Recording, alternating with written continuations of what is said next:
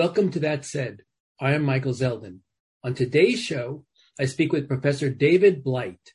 Professor Blight is the Sterling Professor of American History at Yale University. He also serves as the director of the Gilder Lehrman Center for the Study of Slavery, Resistance, and Abolition at Yale.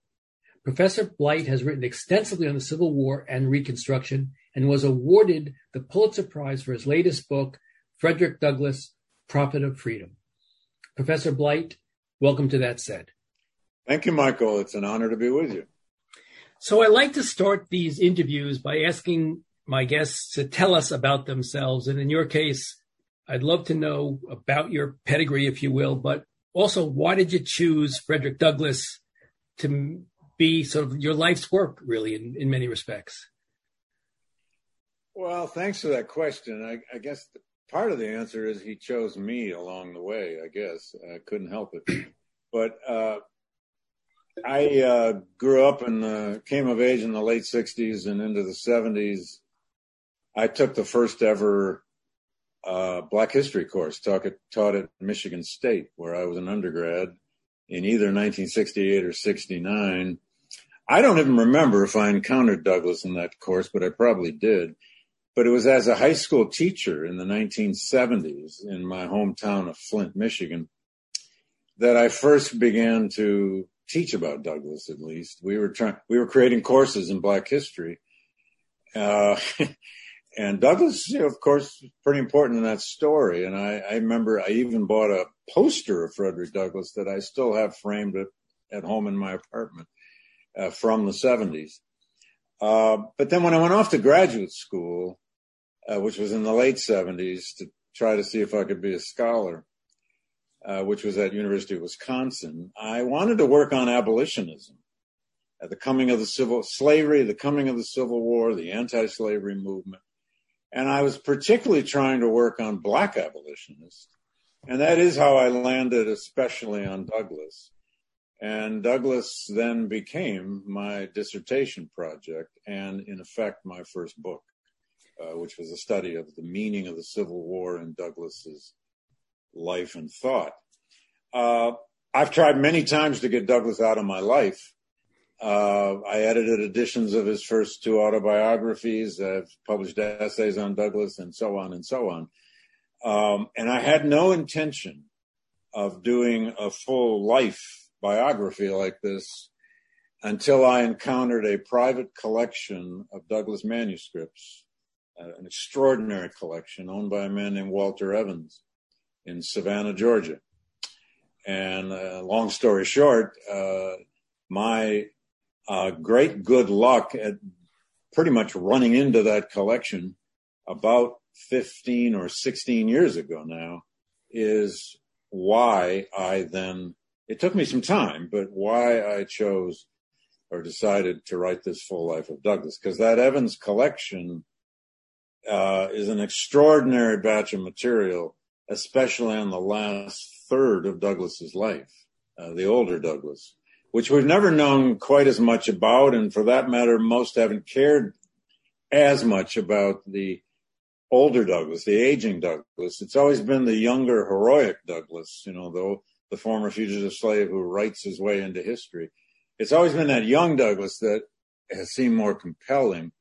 But this Evans collection opened up that latter part of his life as never before and made possible the writing of this book. I am forever indebted to Walter and Linda Evans for bringing me into their home. I did many weeks of research on their dining room table in this collection over the past years. And I'm thrilled to say that collection now resides right down the street from me here at the Beinecke Library at Yale.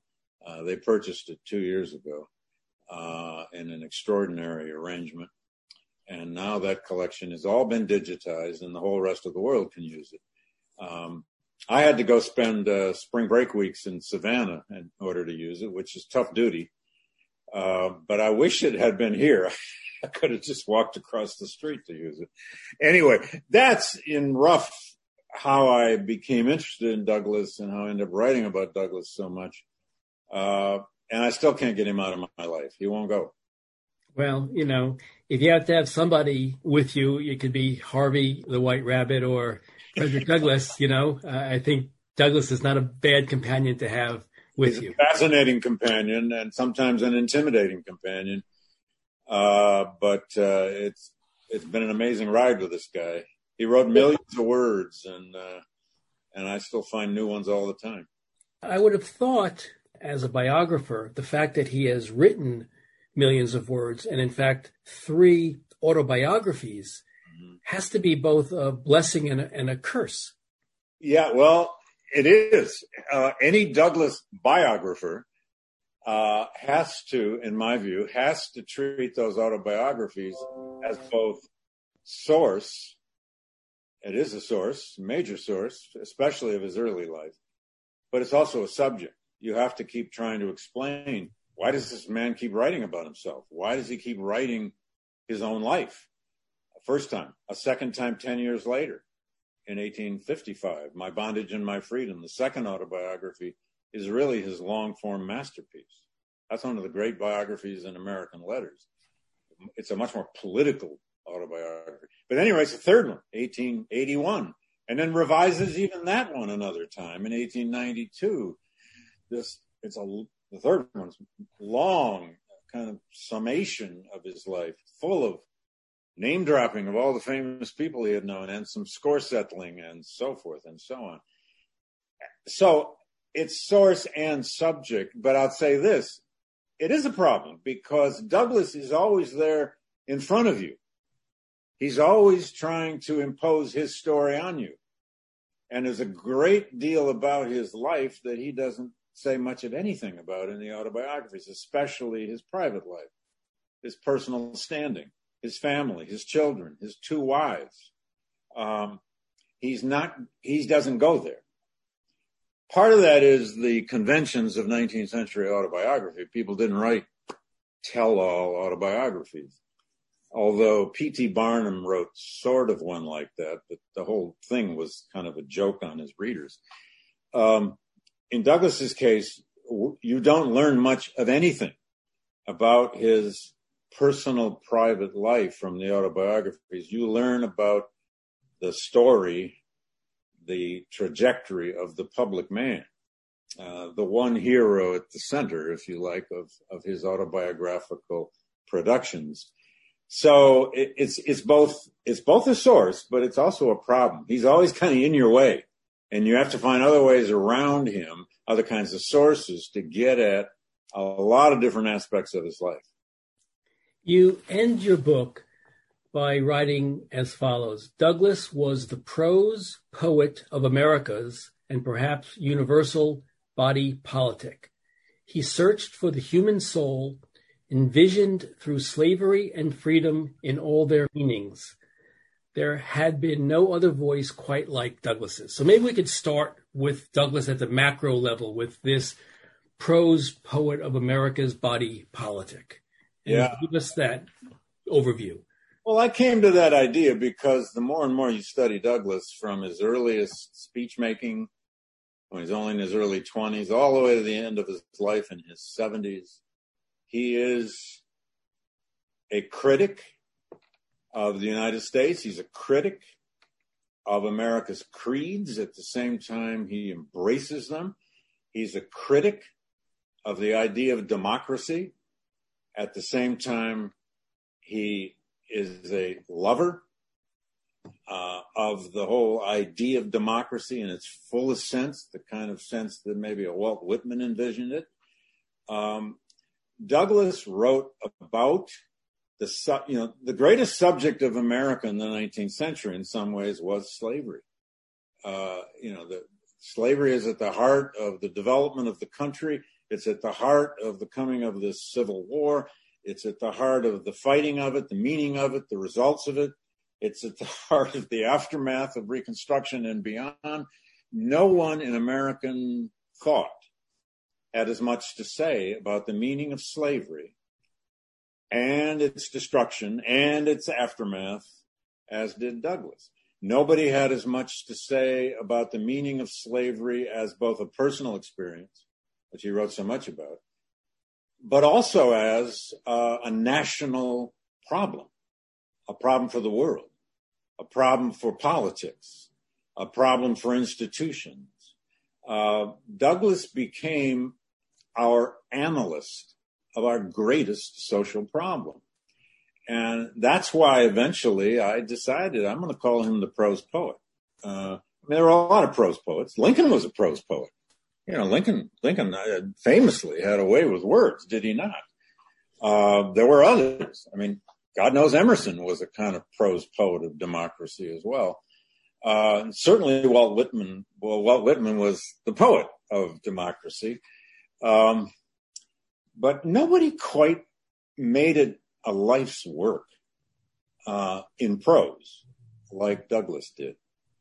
And his lecturing, speaking career and his writing career is over 50 years in duration. And one of the things that becomes, when you look at Douglass's life as a whole, that becomes so extraordinary is he's born 1818 in a backwater of the Southern Slave Society out there on the eastern shore of Maryland along the Tuckahoe River. He's a nobody born nowhere, and he's a slave. But he's going to live all the way through to 1895. He's born in this pre-modern moment. There are no steamboats on the rivers to speak of in 1818. There's no telegraph, no railroad, no rotary press, which he will use to, of course, to revolutionize his own life and career as a great newspaper man. But he's going to live all the way to the 1890s, which was a whole new era of modernity, where there were things called light bulbs and the first telephones and the first internal combustion engines, and God, they could take a steamboat across the Atlantic in 8 days by then. People were stunned, etc. And they even had this magical thing called the phonograph. Although, so far as we know, he was never recorded, which is hard to believe, but he wasn't, so far as we know. Anyway, he's born in a pre-modern moment. He lives to a whole new world of modernity. But look what he experienced in between. The coming of the Civil War, the struggle to redefine a United States out of the destruction of slavery, the attempt to remake a country in Reconstruction, and then the aftermath of that, which is essentially the betrayal of those very victories that he had a right to think he had a hand in helping the country achieve. So there's a trajectory to that life that is all about the fate of this thing called an American democracy in its first century and more. I think I'd like you to take a moment at this point to talk a little bit, because I think it's exactly on the point that you've raised about being the prose poet, or the subtitle of your book is Prophet of Freedom. And it's not easy being a prophet. Oh, no. A prophet to me doesn't mean someone who foretells the future. Rather, it's a person who describes the present in ways that make you uncomfortable. And I think before we go back in time and look at him chronologically, because I'd like to do a little of that, maybe you could talk in this prose poet, Prophet of Freedom notion about his "What to the Slave is the 4th of July" speech, because in some sense that's one of his best, and it articulates the theme that you're talking about. Well, that speech that he gave it in 1852 on the 5th of July in Rochester, New York, "What to the Slave is the 4th of July," it's his masterpiece. That is the greatest speech of his life. It's the masterpiece of American abolitionism, for sure. And it gets anthologized in all sorts of collections now. What makes that speech so emblematic for Douglass is it's a classic example of the great Jeremiad tradition. And by that we mean the tradition the New England Puritans sort of perfected out of the Hebrew prophets, the original Old Testament prophets. It's named for Jeremiah, the Old Testament prophet. But this is the idea that a person, a Christian, would call his flock, his people, his nation, his congregation, his whatever, to the altar. to tell them, remind them of their, not just their sins, but of their betrayal of their very purpose, their betrayal of their own creeds, and to warn them. This is what the Puritan Jeremiah was always doing, to warn them of their likely coming destruction if they don't mend their ways. Now, we've all heard sermons like that or speeches like that, and every now and then you'll hear some. We don't have too many great orators anymore in American politics, but every now and then somebody gives a speech and some pundit will say, well, that was quite a Jeremiah, and people must wonder what that means. Well, what Douglass did in that speech is he accepted the invitation from his local friends in Rochester, New York, which is where he lived by then. He'd been living there now for 5 years. The Ladies Anti-Slavery Society of Rochester invites him to give a 4th of July oration, which was already an American tradition. Somebody had to be the orator on every 4th of July or whenever they celebrated it. And there's a letter in which Douglass says he worked for 3 weeks on that speech, which shows he delivered it from a text that is more than 20 pages. It's almost 25 pages. In fact, I must tell your audience, every major Douglass speech, dozens and dozens of them, even from that antebellum period, exist in a text form first. He wrote them. He didn't just walk into a hall and blow out the lights with, sermonic oratory. He could do that. And he sometimes broke from the script. But he wrote these babies down, and that one we have in a textual form. We have 2 or 3 versions of it. In that speech, I liken it, and this is all in the book, but I liken it to a symphony in 3 movements. And I know most symphonies have 4 movements, but his has 3. The first movement, relatively short, 5-6 pages. He sets the audience at ease. He honors the founding fathers. He calls them geniuses. He calls the 4th of July the American Passover. He says he embraces the Declaration of Independence. He honors the Jefferson's 4 first principles. And he meant it. Douglass loved the Declaration of Independence in its principles. It was its practices that he loathed. And about 5-6 pages into that speech, he says, but pardon me, why have you invited me here on your 4th of July? And then he rains the pronoun you and your and you and your and you and your down on his audience for pages of the speech. He says famously, the 4th of July is yours. The 4th of July is yours. You may rejoice. I must mourn. And so on and so on. And he does this now in a second movement of the speech, which is the long middle part of it, which he turns into a litany of the horrors of everything from the holds of slave ships to the auction blocks in America, to the domestic slave trade in America, and to the sounds and even the smell of slave pens. He actually, in that speech, captures almost all of the senses you can imagine done only in language. He makes them smell slavery, hear it, feel it, and certainly think about it. And this goes on for the whole middle of the speech, 10 pages and more. And then he ends that part. Classic move of the Jeremiah, and I think he does Jonathan Edwards one better on this one. He ends that section of the speech by saying, basically, watch out, there is, quote, a horrible reptile coiled up at your nation's heart. It is about to eat out your heart if you do not change now. It's a lot like Jonathan Edwards' famous sermon, Sinners in the Hands of an Angry God. Douglass is talking to his audience as sinners in the hands of an angry God. And there's a pause in the speech then. And you can almost sense he probably took a half a minute and let his audience maybe, dry off from the hailstorm. He's just wrecked upon them.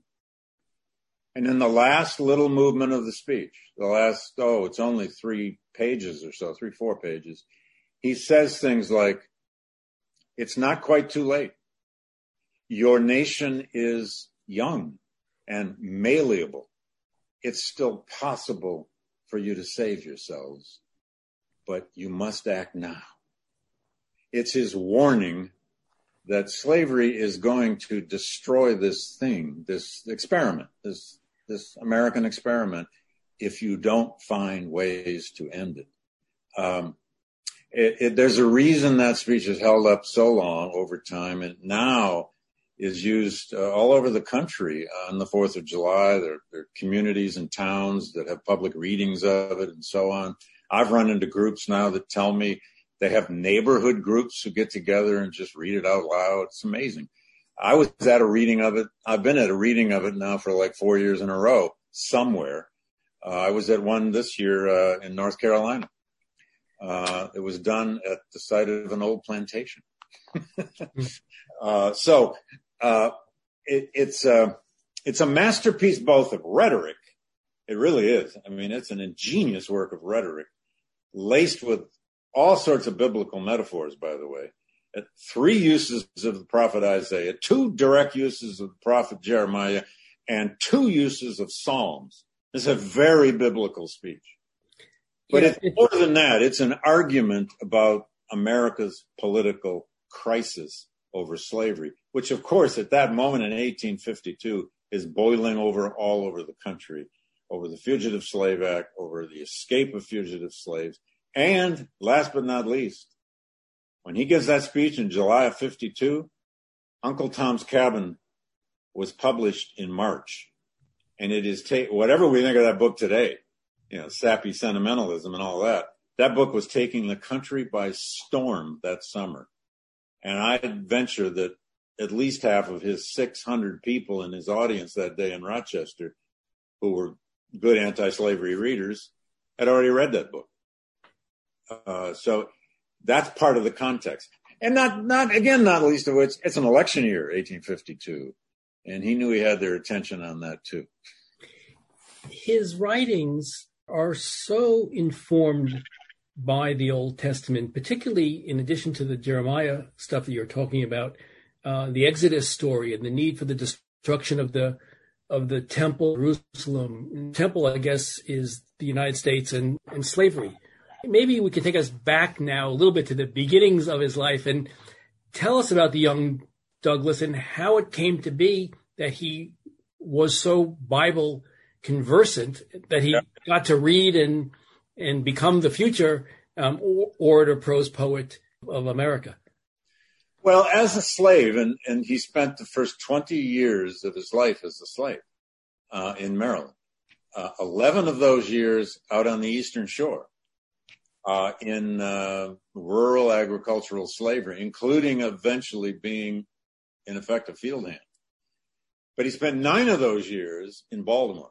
He went back and forth like 3 times for various reasons, not least of which was initially his owner sent him to Baltimore when he was only 7 years old to be the playmate or companion with the owner's brother's son. But while there, he learns his alphabet and his letters from his white mistress, Sophia Auld, when he's about 8 and 9. She taught him for most of 2 years, like a son. He also encounters language in the streets of Baltimore among his white playmates.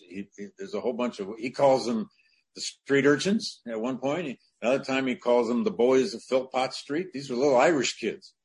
He later, in the last autobiography, he actually named them.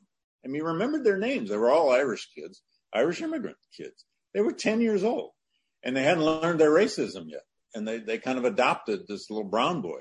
But this little brown boy couldn't go to school like they were.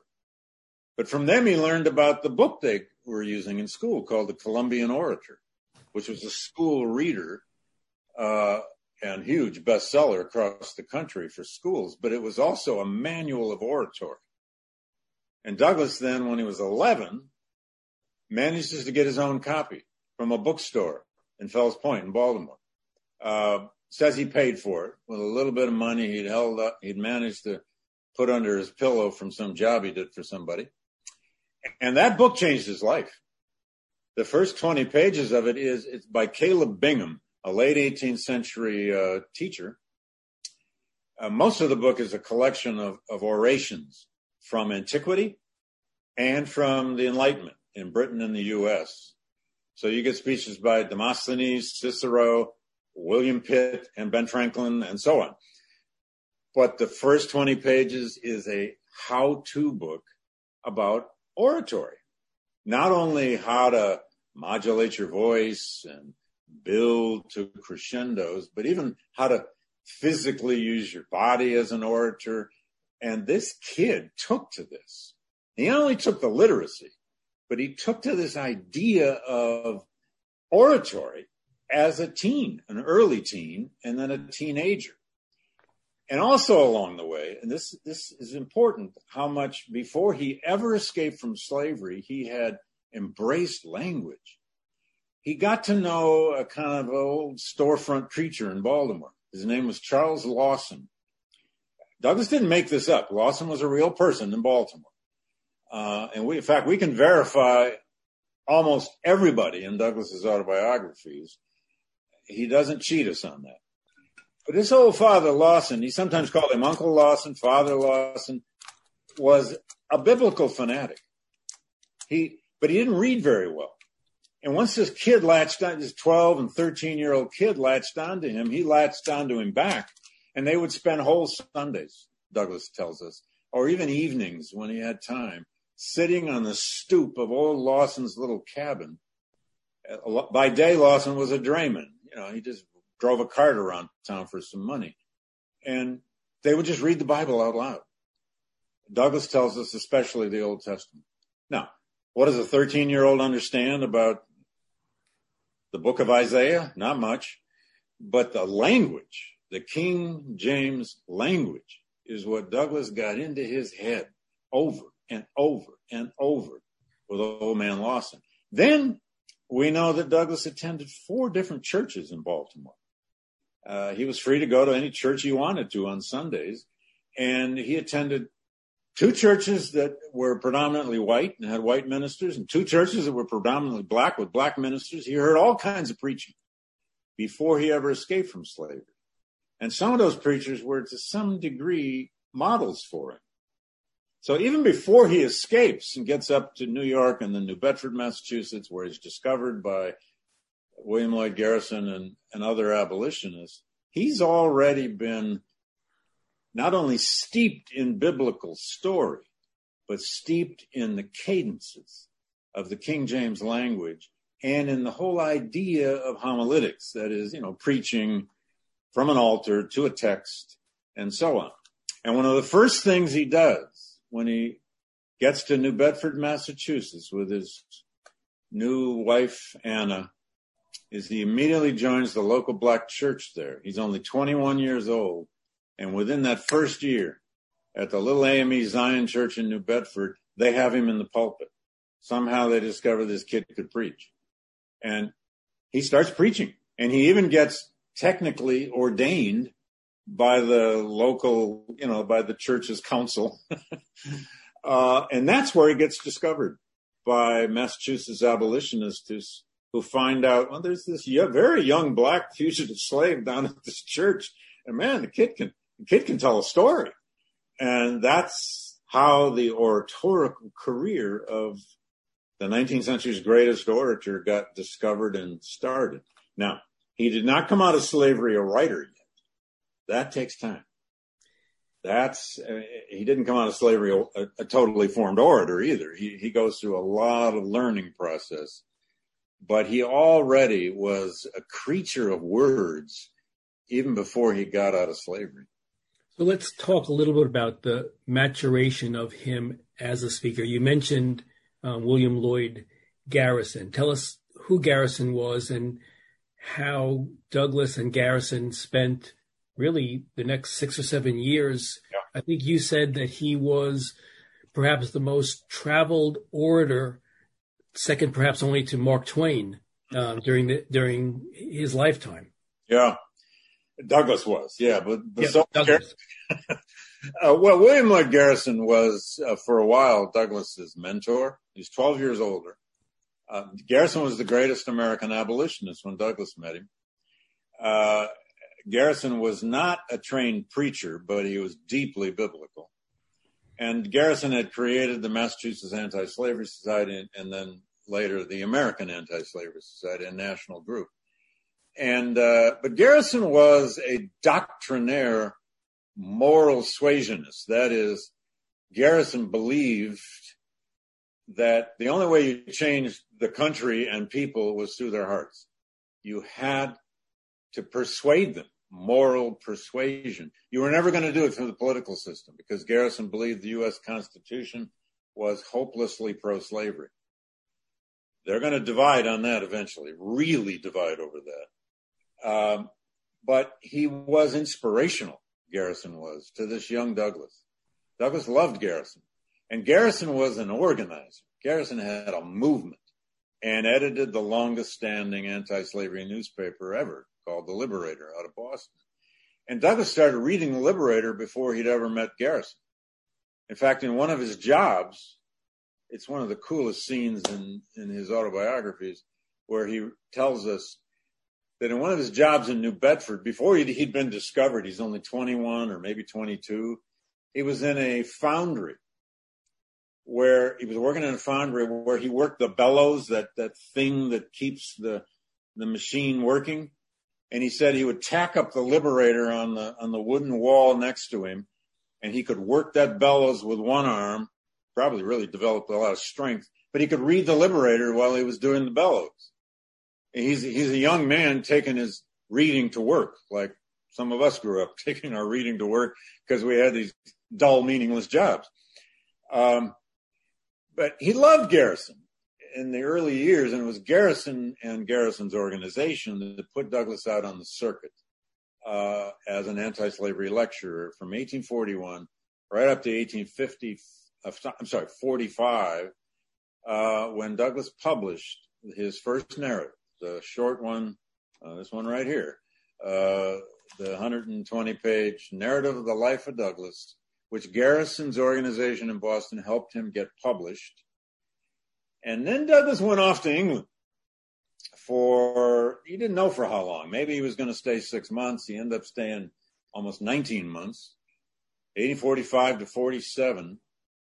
And it was this flowering experience he went through in Ireland, Scotland, and Britain, where he meets all of the meaningful abolitionists of all three parts of the British Isles. He made lifelong friendships in Britain and Scotland and some degree even in Ireland. And he became a celebrated hero among the Brits and the Scots and the Irish. To this day, he only spent 4 months of his life in Ireland, but they have 2 statues of him. They have murals of him. It's like Douglass is some kind of national hero in Ireland for odd reasons. But anyway, he comes back from that experience, which is absolutely transforming for this 27-year-old man. He comes back from that experience seeking a whole new independence, an independence for his career, an independence for his mind, and an independence for anti-slavery strategies. And in the late 40s into the early 1850s, he has a terrible breakup with Garrison and with the Garrisonians over in Boston, which is a big pivot in his life. And part of that breakup was personal, but part of that breakup was really strategic. Douglass was becoming a political abolitionist in these years. He's coming to believe the Constitution can indeed be interpreted as anti-slavery. He comes to believe in embracing politics and political parties, which Garrison did not. And he comes to embrace a broader kind of advocacy of law as well as of heart in the abolition movement. But Garrison was crucial to him, even though they ended up having a really bitter breakup in the early 1850s. You write, paraphrase, but your language essentially, it says in the book, Douglass spent the decade of 1841 to 1851 with Garrison trying to denounce voting as a mechanism of Black freedom. And in the 1950s, he endeavor to secure and cast that vote as one of the central questions of his public life. So, I mean, that's really a diametric opposite of what Garrisonism was all about. He became an activist. He became a political, later he becomes, I think it would be fair to call him a political revolutionary. In a way, yes. Especially when the war came, and even before the war. One of the other contentions he had with Garrison and Garrisonians is that Garrison was really a pacifist in a quite strict way. They called it non-resistance then. But Douglass, as a fugitive slave, and there were others like him,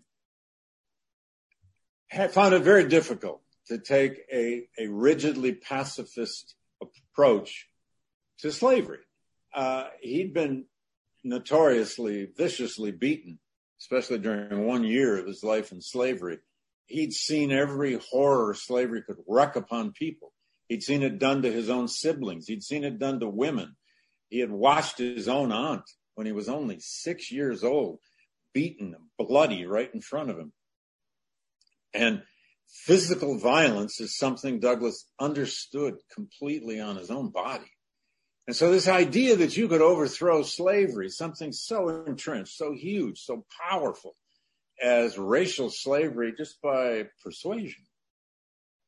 After a while, it didn't make sense. And then especially after the Fugitive Slave Act, it didn't make sense, because the Fugitive Slave Act of 1850 tried to make all Northerners, white or black, in effect complicitous with enforcing the return of fugitive slaves. And there were numerous violent rescues of fugitive slaves, a couple of which Douglass himself participated in.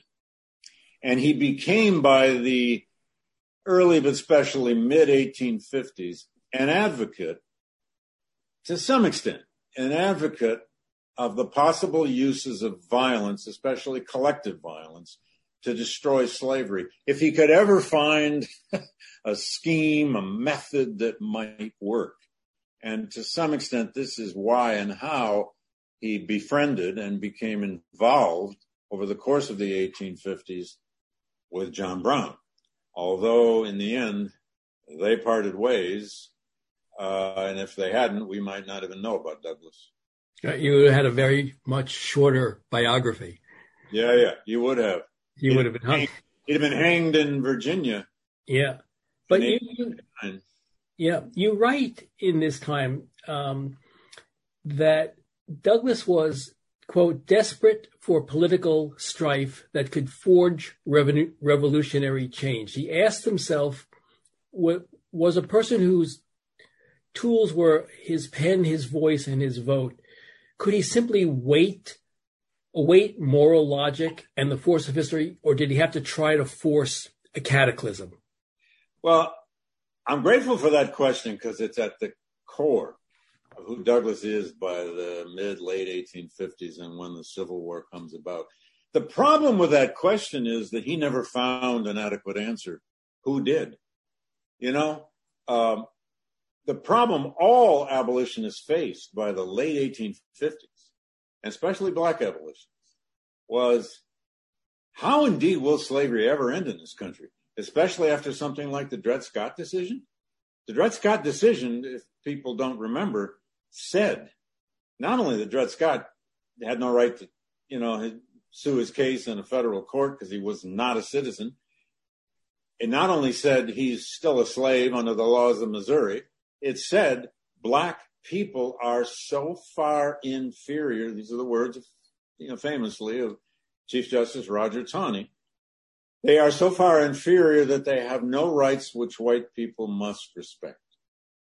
In effect, the Dred Scott decision, 6-3 by that court, said black people have no future in America in the polity, in civic life.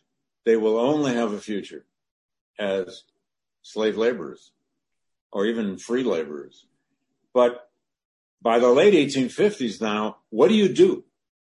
And if you decide to turn toward revolution, if you cannot find a path to abolition of slavery through law and politics, which is what Douglass always preferred, then the only choice you have is some kind of revolution. But what kind of revolution? Led by whom? To what end?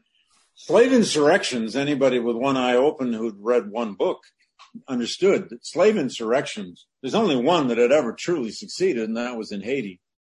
And that led to enormous bloodshed, even though it did lead to the creation of the Black Republic of Haiti. Slave insurrections almost always ended up in the death of a lot of slaves and a lot of bloodshed and very little political change. Douglass knew that, but he was willing to listen to a guy like John Brown and others if they had a plan he thought might have some possibility of causing events, causing trouble that might make the American political structure, political system burst apart enough, they would have to do something about slavery. Right. Now, did he fully predict the Civil War? No. I'm never saying, Douglass saw the Civil War coming in 1857, 58, or nobody really did fully. But he did, just as you quoted that passage, he did wish for, hope for, yearn for some kind of breakup of the American political system that it would force, perhaps, his highest hope was some kind of sanctioned war against slavery. Of course, lo and behold, that is what eventually came. Not overnight, but it did eventually come. So the late 1850s eve of secession, Frederick Douglass is a Douglass deeply troubled, deeply worried, whether he, his family, or Black people generally had any future in the United States. He was so desperate about that in the spring of 1861, though he was always opposed to these emigration schemes, these schemes for Black people voluntarily to leave the United States and relocate, remove themselves, colonize themselves to the Caribbean or Central America or back to Africa, for that matter, to Liberia. Douglass had always opposed that. He always found that a denial of the basic birthright of Black Americans. But even Douglass, in April of 61, booked passage on a steamer to go visit Haiti and just have a look, just considering having a look in this crisis of secession and all of this. He was going to go with his daughter. In fact, at least two of his three sons, who are now reaching their 19 and 20, 18, 19, 20, are pressuring their father on this idea of, Father, if we don't have a future here, maybe we ought to think about leaving. Maybe we ought to think about going. So he booked passage to go visit Haiti just to have a look. And he was to leave 1 week after the firing on Fort Sumter. But when the firing on Fort Sumter occurred, which came as pretty much of a shock to most Americans, he wrote this little column in his newspaper and said, "Trip to Haiti canceled. I'm remaining here to find out what comes of this." So, the outbreak of the war kept him here and gave him new hope. Well, he said, or you quote him saying is, "Let the conflict come." Mm-hmm. Because his view was only through, if you will, the destruction of the temple. Yes. Would there be freedom? Understanding comes in. He took his vision of history. This is not always easy for a lot of Americans to fully grasp, but he took his essential theory of history, vision of history, whatever his personal faith ended up being, he took his sense of history from biblical understanding, that history is full of these moments or episodes when either God or forces in history happen, collide, and put the course of history on a different path. Did he believe it was always God doing it? Well, in the 19th century, people had words for God, like divine providence, or the divine will, and so on. But there's no question, Douglass saw a kind of divine intervention in the outbreak of the Civil War, and he's hardly alone in this. People on both sides in the American Civil War are going to interpret it this way, as a war somehow for God's ends on both sides. And, especially when wars become existential, when they become totalizing, people fall back on whatever version of spirituality they possess to try to understand why it's happening to them. And, he saw the Civil War as metaphorically a kind of destruction of the American temple out of which it would have to be now rebuilt. And you see, he had a complex relationship with Abraham Lincoln. He supported Lincoln, which was not what many of the abolitionists did. He remained a Republican all of his life. Oh, yeah. But their relationship was, at least in the outset, in 1863 and even 1864, a bit strained. But to your point of divine intervention, maybe you could talk a little bit about Lincoln and Douglas in the early years and what Lincoln feared. I think this was very interesting for me. What Lincoln feared if he lost the election, and what he was hoping Douglas would help him do. And maybe you could talk about that and then take us to really what is, for Douglas and Lincoln, their great bonding moment, which is the second inaugural. Yeah, it is quite a story. I mean, a lot of people would like to think Douglas had an enormous influence on Lincoln. And I'm always a little careful about that because I don't think we really know that he did. But we do know they met 3 times, and they're important moments. Now, their relationship really is very tenuous at best in the first year of the war, year and a half at least. Douglas was a ferocious critic of Lincoln's in 1861 because the Lincoln administration and the Army was trying to enforce this policy of returning fugitive slaves to the South, returning fugitive slaves if they came from loyal owners, which was never really workable, but that's what they were trying to do. And to Douglas, a radical abolitionist, the process by which Lincoln and his government, and frankly, most of his generals, were moving toward emancipation was just way too slow. In fact, at times, Douglas thought non-existent until the summer of 62. And then there begin to be inklings that maybe Lincoln is moving against slavery. Now, it's still a rocky relationship. In fact, at one point, Douglas said some of the harshest things anybody said about Lincoln. He called him the most powerful slave catcher in the land. And it got worse from there. But it was after the preliminary Emancipation Proclamation, September 22, 62. And in that 100-day period between the preliminary proclamation and the final proclamation of January 1st, 63, that Douglas began to develop a different conception of Lincoln. It's not altogether happening at once because nobody fully knows that Lincoln will sign that proclamation and even what it's going to mean. Because the thing that animated Douglas's hostility to the Lincoln administration more than anything was that the Lincoln administration tried to recruit him to be their, in effect, czar of colonization.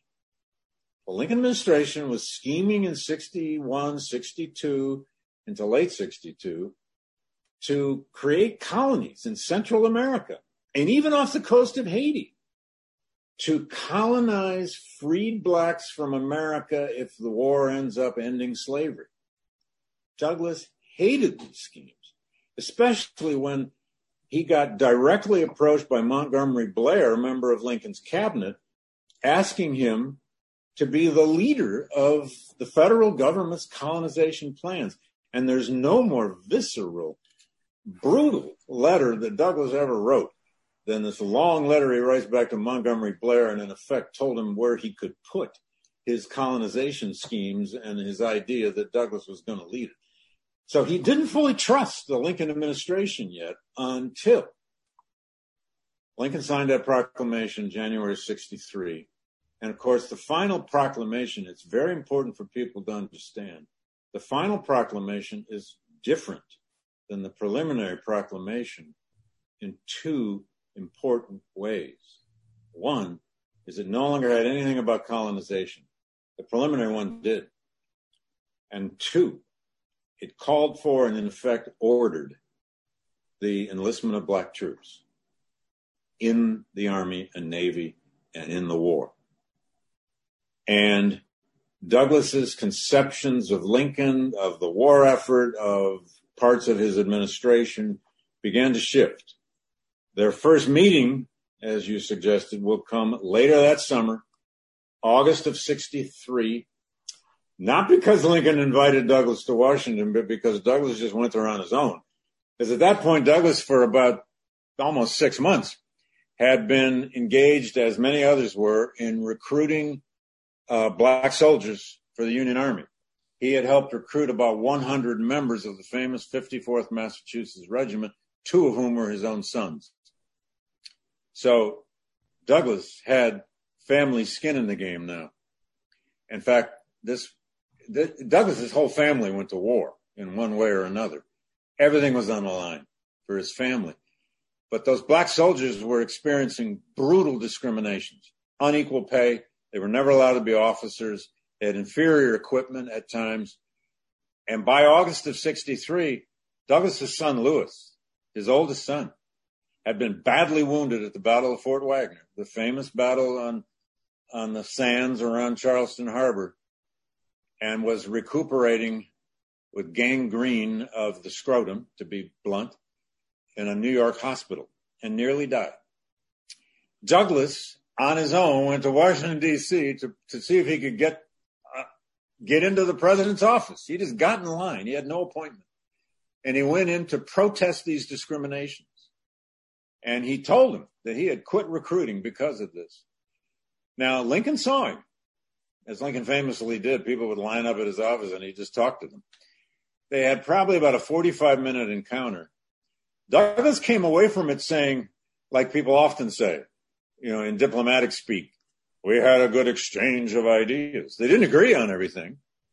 And Douglas accused Lincoln of being slow on emancipation, and Lincoln apparently told him in no uncertain terms that he didn't think he had been slow. Anyway, but Douglas came away from that meeting also saying that he had never met a white man of power who treated him so honestly and so equally as Lincoln. I think he was awed by Lincoln. And it was the following summer, one more year into this terrible war, that they will have their second encounter, and that's the one you just mentioned, Michael. I'll do that very quickly, but it's a very important meeting. It's August of 1964. It's now at the end of this horrible summer, the greatest casualties of the war, thousands and thousands of Union casualties in Virginia and in Georgia and other places. And this time, Lincoln invites Douglas to come to Washington. He needs Douglas. He needs the black spokesman in the country, the spokesman of Black America. He wants Douglas to come and talk to him because Lincoln has hatched a scheme. He wants Douglas to lead, get this, a scheme to funnel as many slaves out of the Upper South as possible by Election Day that fall in November, because Lincoln had every reason to believe by mid-August of 1964 that he would lose the election, partly because of the sheer scale of war weariness across the North, and partly because the Democrats, with George McClellan as their candidate, were running a viciously racist, white supremacist campaign, trying to divide the Northern voters and painting the Republicans as the party of emancipation right on their foreheads, and the party of Negro equality, and on and on and on. Well, Lincoln asked Douglas to run this scheme for him. Douglas left Washington, D.C., believing he was supposed to set up this plan. He had no idea how he was supposed to do it, except he was told the War Department will help you. Well, he went back home. Next 2 weeks, he's telegraphing and writing to all sorts of abolitionists and friends, trying to get them involved in this. He doesn't know what to promise them, but he is saved, of course, by the war itself. by the fall of Atlanta, first week of September. Even before that, the fall of Mobile Bay to Admiral Farragut on August 25th. And then General Phil Sheridan's movements down through the Shenandoah Valley, such that these major victories and changes on the battlefield changed morale and the outlook of the election. And it did lead to Lincoln's reelection in 1964. Now, one last crucial fact about this. Douglas now wanted to campaign for Lincoln, and the Republican Party wouldn't let him. They didn't want this divisive, brilliant black spokesman out there preaching about emancipation. They were trying to blunt that, this is classic wedge politics that the Democrats were playing. They didn't want that black spokesman out there laying it on the line about emancipation. I'm going to remind white voters of that. So they wouldn't let him campaign. But he still spoke out when he could for Lincoln's candidacy. And he absolutely celebrated Lincoln's reelection in 1964 because he saw that reelection then, which was decisive, as proof that the war would now be fought to the end and to the end of slavery. And that leads, I think, to maybe where I want to end the Civil War. And then I want to talk. We don't have a lot of time. Maybe we'll go a little bit over our allotted time. But we've been talking a lot about the theme of the Old Testament and Jeremiah and Exodus and Isaiah and all these informing rhetoric, which was so important. And it was in this second inaugural that Lincoln, in some sense, I think Douglas said of the second inaugural, he wished he had written it, but he was glad Lincoln did, right? So maybe we could talk to that a little bit. Actually, I said that. I don't know. I think Douglas probably thought that because I think Douglas was stunned by this. And by the way, Douglas was there. He went to Washington for the inaugural. He was standing in the audience down to Lincoln's left, 15 or 20 people deep in that. We have those photographs. Douglas actually heard the speech. But if you look at that speech, that greatest of all American inaugurals, there it is. It's Lincoln saying, "For every drop of blood shed by the lash, it shall be paid with blood shed by the sword." And he explicitly says this war came about because of slavery. It will only end when slavery is destroyed. And I don't think Douglas could have, crafted it. If Douglas had crafted it, it would have been longer. But and he might not have put all that charity for all language on the end of it. That's classic Lincoln. That's Lincoln trying to be the healer. At the same time, he was wrecking retribution on the South in the previous paragraph. But Douglas loved that speech, and he told Lincoln so. Douglas called it a sacred effort. Sacred effort. And all you got to do is look at the speech to realize Lincoln himself was employing directly Old Testament language about the retributions of God. The Almighty has his own purposes, as Lincoln put it. Right. Woe unto the world because of offenses. Right. And he says, Lincoln does, the judgments of the Lord are true and righteous altogether. This is going to end, and slavery is going to be done.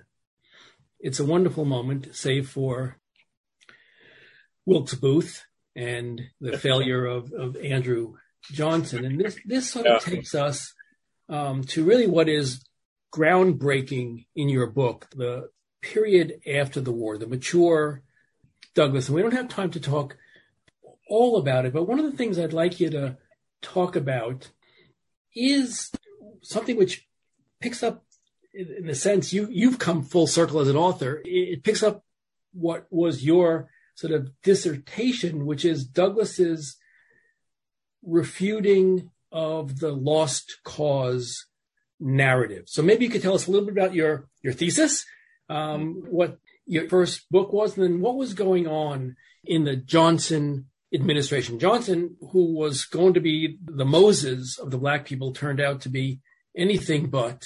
And now there's this revisionism of what the war was about, and it drives Douglass to some of his most fiery writings. Yeah, well, Moses was Andrew Johnson's term for himself. He didn't wear well as a Moses, that's for sure. Douglass loathed Andrew Johnson and never missed a chance to say it. Johnson, of course, from Tennessee, was on Lincoln's ticket only because he was the only Southerner from an ex-Confederate state who had not seceded when his state did. He remained in the Union. Johnson was a Unionist. He was also, in effect, pro-slavery, but he was a Unionist. He was also a staunch states' rightist and a Unionist. That may seem like a brutal contradiction, but there were plenty of people like that. Now, what happens, of course, with Reconstruction, and it becomes such a story in Douglass's life, is that Reconstruction is, as people may understand by now, a rise and a fall.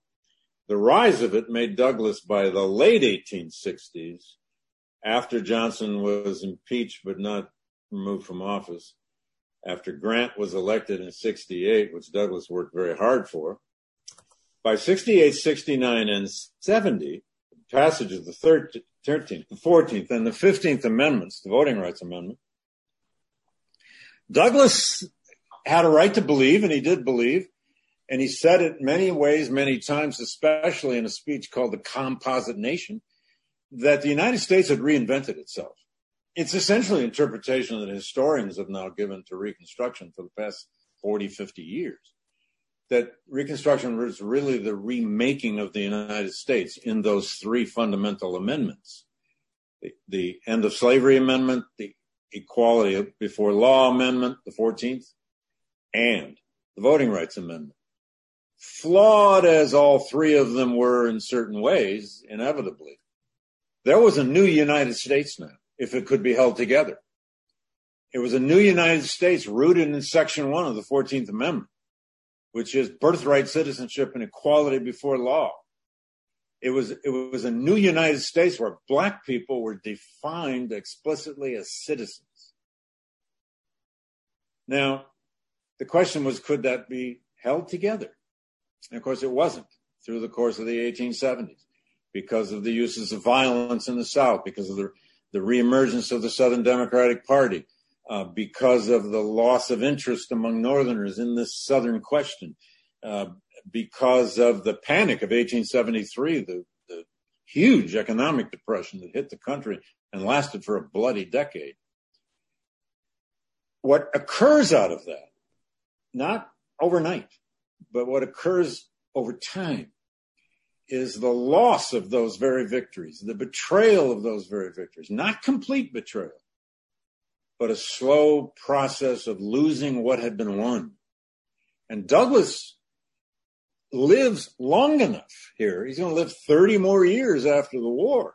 He lives long enough all the way to the 1890s, not only to have experienced in the middle of his life, in his 40s, this triumph of his cause. I mean, how many radical reformers lived to see their cause win? Some did in the civil rights movement, but we all know the modern civil rights movement also had its counter-revolution. What was Trumpism? But one can hope the final great act of the counter-revolution against the civil rights movement. It probably isn't the final act. But Douglass is going to live all the way to the 90s to begin to see the beginnings of the whole Jim Crow system. Mississippi is the first law to explicitly disenfranchise black voters in 1890.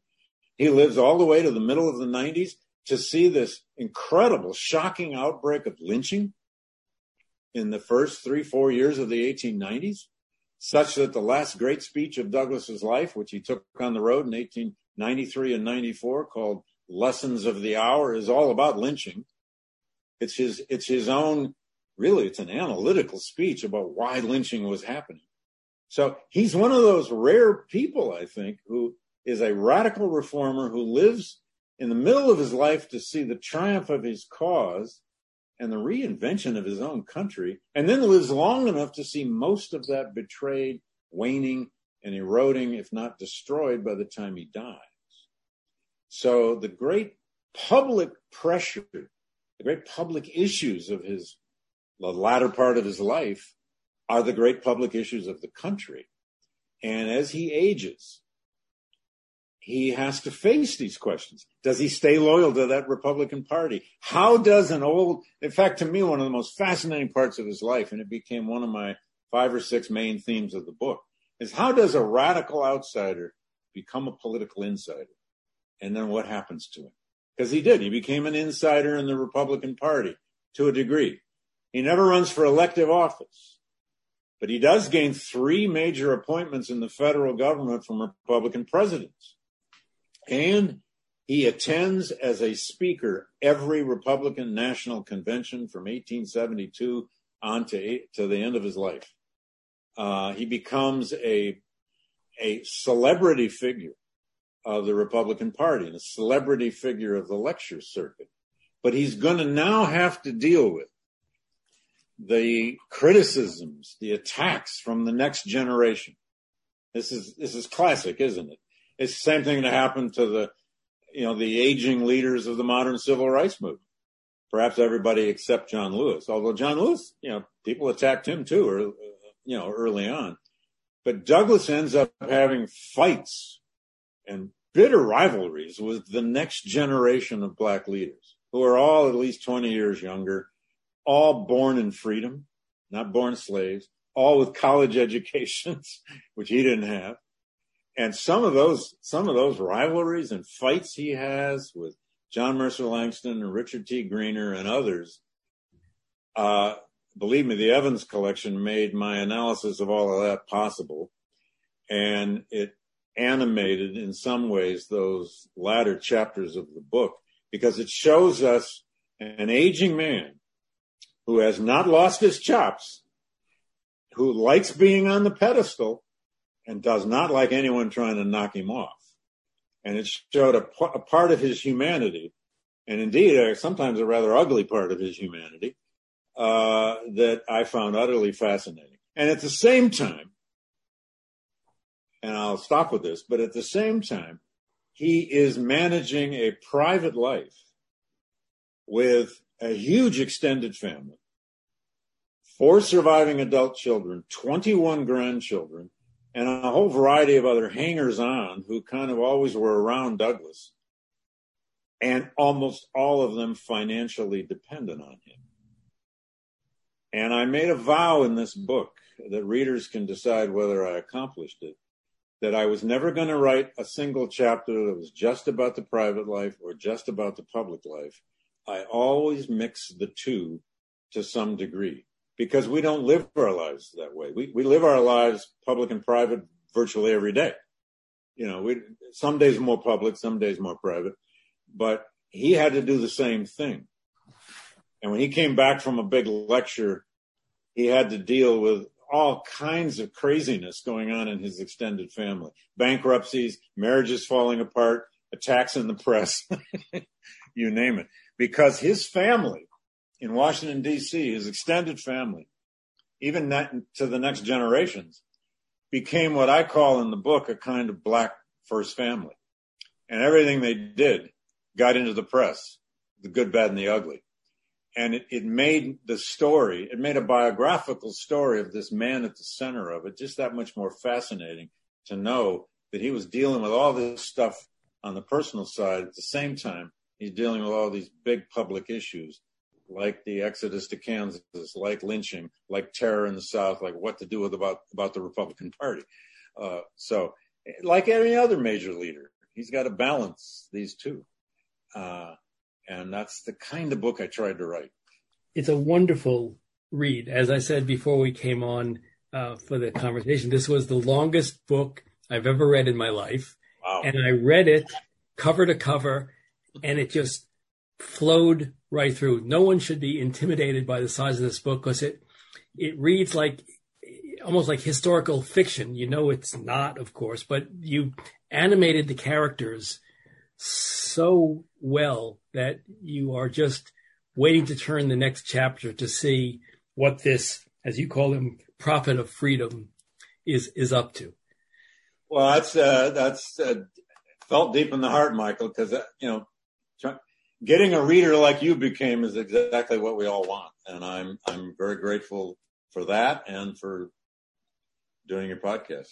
Well, thank you so much for joining us. To my listening audience, the Pulitzer Prize winning book is called Frederick Douglass, Prophet of Freedom. Well worth all of our time because it raises so many very important issues. I'm very grateful to you, Professor Blight. Thank you so much. Thanks, Michael. That Said is produced by Compro and the Museum of Public Relations. Theme music by Sam Post. Please let us know your thoughts by writing to us at thatsaidzeldin@gmail.com. Thanks so much for listening. For That Said, I'm Michael Zeldin.